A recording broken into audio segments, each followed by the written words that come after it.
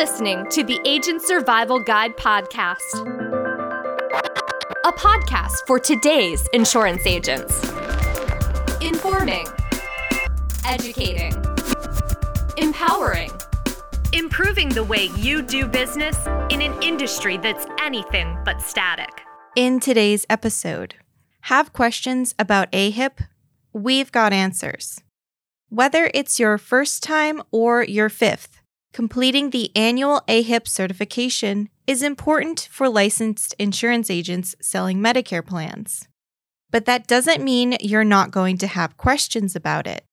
We get a lot of those here at Ritter. And today, I'm joining Sarah in the studio for a Q&A session about AHIP. Thanks, Tina. Regardless of experience level, completing the annual AHIP certification is important for licensed insurance agents selling Medicare plans. Tina and I will dive into 15 frequently asked questions about AHIP certification and some tips for test prep at the end. Let's get started. Tina, take it away. The first question on our list is, do I need to pass AHIP if I already passed last year? Yes. Since plans and CMS regulations change from year to year, you must pass the test annually in order to sell. The good news is you're already at an advantage if you passed last year because you've proven to have a good foundational knowledge of Medicare sales, and you have an idea of how the test works. Also want to add in this reminder, many carriers require agents to continue certifying with them to receive renewal commissions. AHIP is oftentimes part of carriers' certification requirements, too. On to the second question. Do I need to complete the AHIP training review questions? The short answer is yes. New and returning agents must complete all review questions at the end of the training modules before taking the AHIP final exam.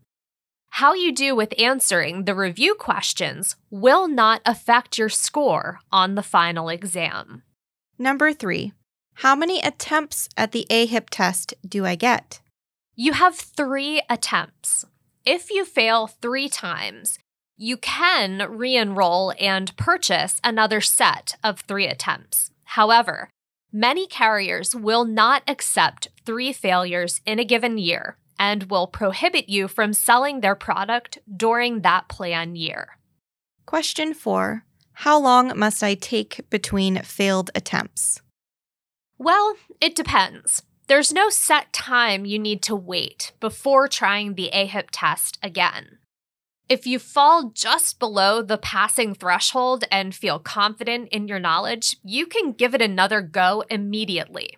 If you miss the mark by more than a few points, we would recommend taking more time to study before your second or third attempt. Number 5, do I have to take AHIP directly through their website?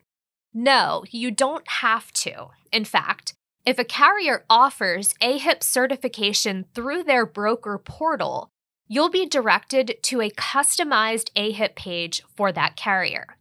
In many cases, certifying through a carrier's broker portal will give you a discount off your AHIP training that you would not receive by going directly through ahipmedicaretraining.com. Question 6, is it required that I take the training on a computer? Nope. Agents are able to train on the go with AHIP's mobile-friendly technology, like smartphones, tablets, etc. All right, we're about halfway through the questions with number 7. How much does AHIP cost? It costs $175 to take the 2024 AHIP certification test. Moving on to question 8. Can I get an AHIP certification discount or reimbursement? Very popular question here. We get this one a lot. And yes, to both of those. Many carriers offer discounts on AHIP if you take the test through their broker portal. For 2024 certification, many carriers may offer up to $50 off the $175 price. Some carriers may even offer full AHIP reimbursement as a production incentive. You should talk to your Ritter sales specialist to contract with a carrier who offers AHIP incentives, or look for your carrier's AHIP discount link on their docs.ritterim.com carrier page.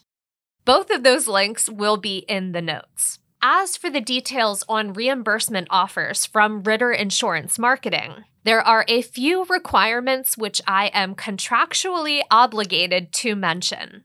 Agents must be level 4 direct to Ritter. Reimbursement is for new business, so new appointments, not contract renewals. Disbursement will only occur following carrier confirmation that the agent is ready to sell by 10/15/2023. Only one $125 reimbursement will be distributed to a single agent per year. All payments will be dispersed to qualifying agents after February 1, 2024.